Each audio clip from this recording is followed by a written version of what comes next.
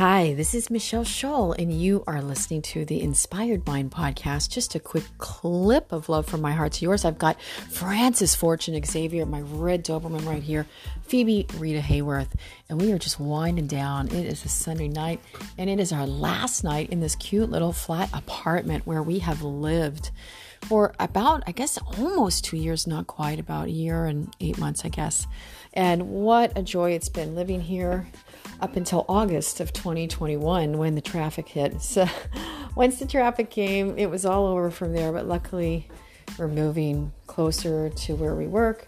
And just want to talk about making some radical changes in your life, even when they seem scary. So the last 2 years, I'm sure for all of us, have been not quite what we've always wanted. However, through these hardships, these little golden nuggets of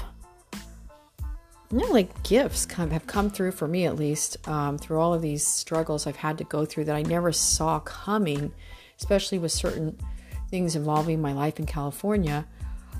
I found something within me that still wanted to go deeper. And what is it that I want? And wanted to share with you a book I'm reading right now that's people are always kind of controversial about it because it's Ayn Rand, Atlas Shrugged. And so I guess a lot of people say, oh, this book changed my life.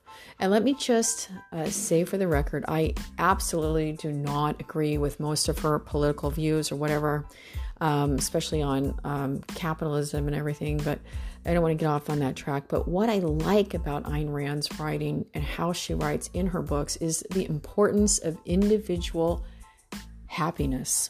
And why is that important? Well, if we are all sharing, not sharing our load, but just taking care of ourselves, if you just think of each individual person walking the planet, if we just did our own work on our soul and taking care of ourselves, think of how much smoother the world would be running. If Sadhguru, I love to watch him. He's a mystic yogi. He talks all about this. And in some ways, Ayn Rand and Sadhguru have similar ideas on individualism and just taking care of self. So through this, miraculous ideas have come to me that maybe, I don't know if I would have come to last summer, that came to my heart. And so that's what I want to pose to you, dearest listener.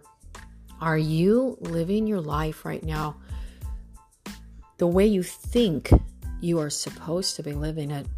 So let me say it again. Are you living a life that you think you're supposed to be living? So just ponder that question. And now let me ask you this.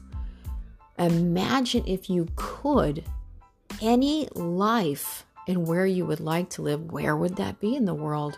Just really ponder that, think on that. And let that bubble forth up to the top of the water and just break open in your mind. You might not get the answer right away.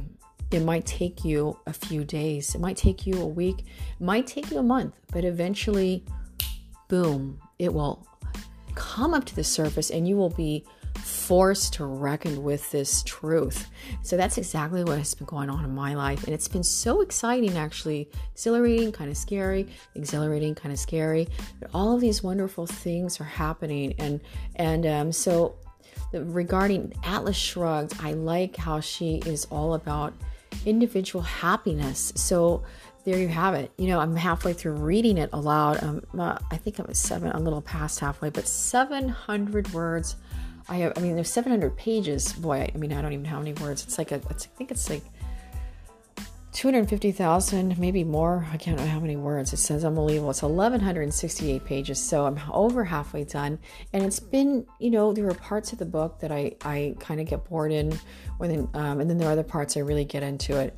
But that individual happiness and finding that and not sacrificing ourselves because we think we have to. I'm just no longer participating in that game in my life, and nor should you, dearest listener. Of course we want to help others, be kind, be loving. I'm all about that.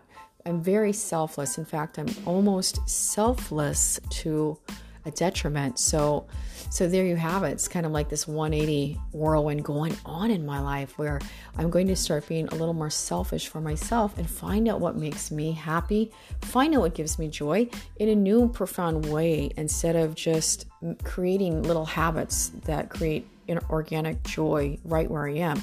What about thinking bigger and expanding on that, just thinking of the best possible life you can live, and where would you live it? So there you have it, from my heart to yours. Ponder those thoughts. Going forth in 2022, it's going to be a big year for all of us. I'm going to have hope, regardless of what happened in 2021, 2020. And let me tell you something, I would not trade those 2 hard years for anything, because I came through it a more grounded, strong individual, kinder, more loving, more humble. So I have a lot of gratitude for all of the hardships I endured, because without them, I might be a little more of a princess self than it can be sometimes, and that's not always good, I mean, not to say I haven't always been a hard worker and achieved, but I definitely have more of a humble spirit toward each individual walking this planet, and have a newfound respect for each person I meet, because isn't it a gift? I mean, that's how I feel. So I'm just excited to go forth in my life with a new rhythm and new voice, and it just feels good. A little scary, but it's always good to go within and dig up the truth. So that's what I'm posing to you, dearest listener. So stay kind and have an inspired mind. I hope you're having a great evening. I'm out.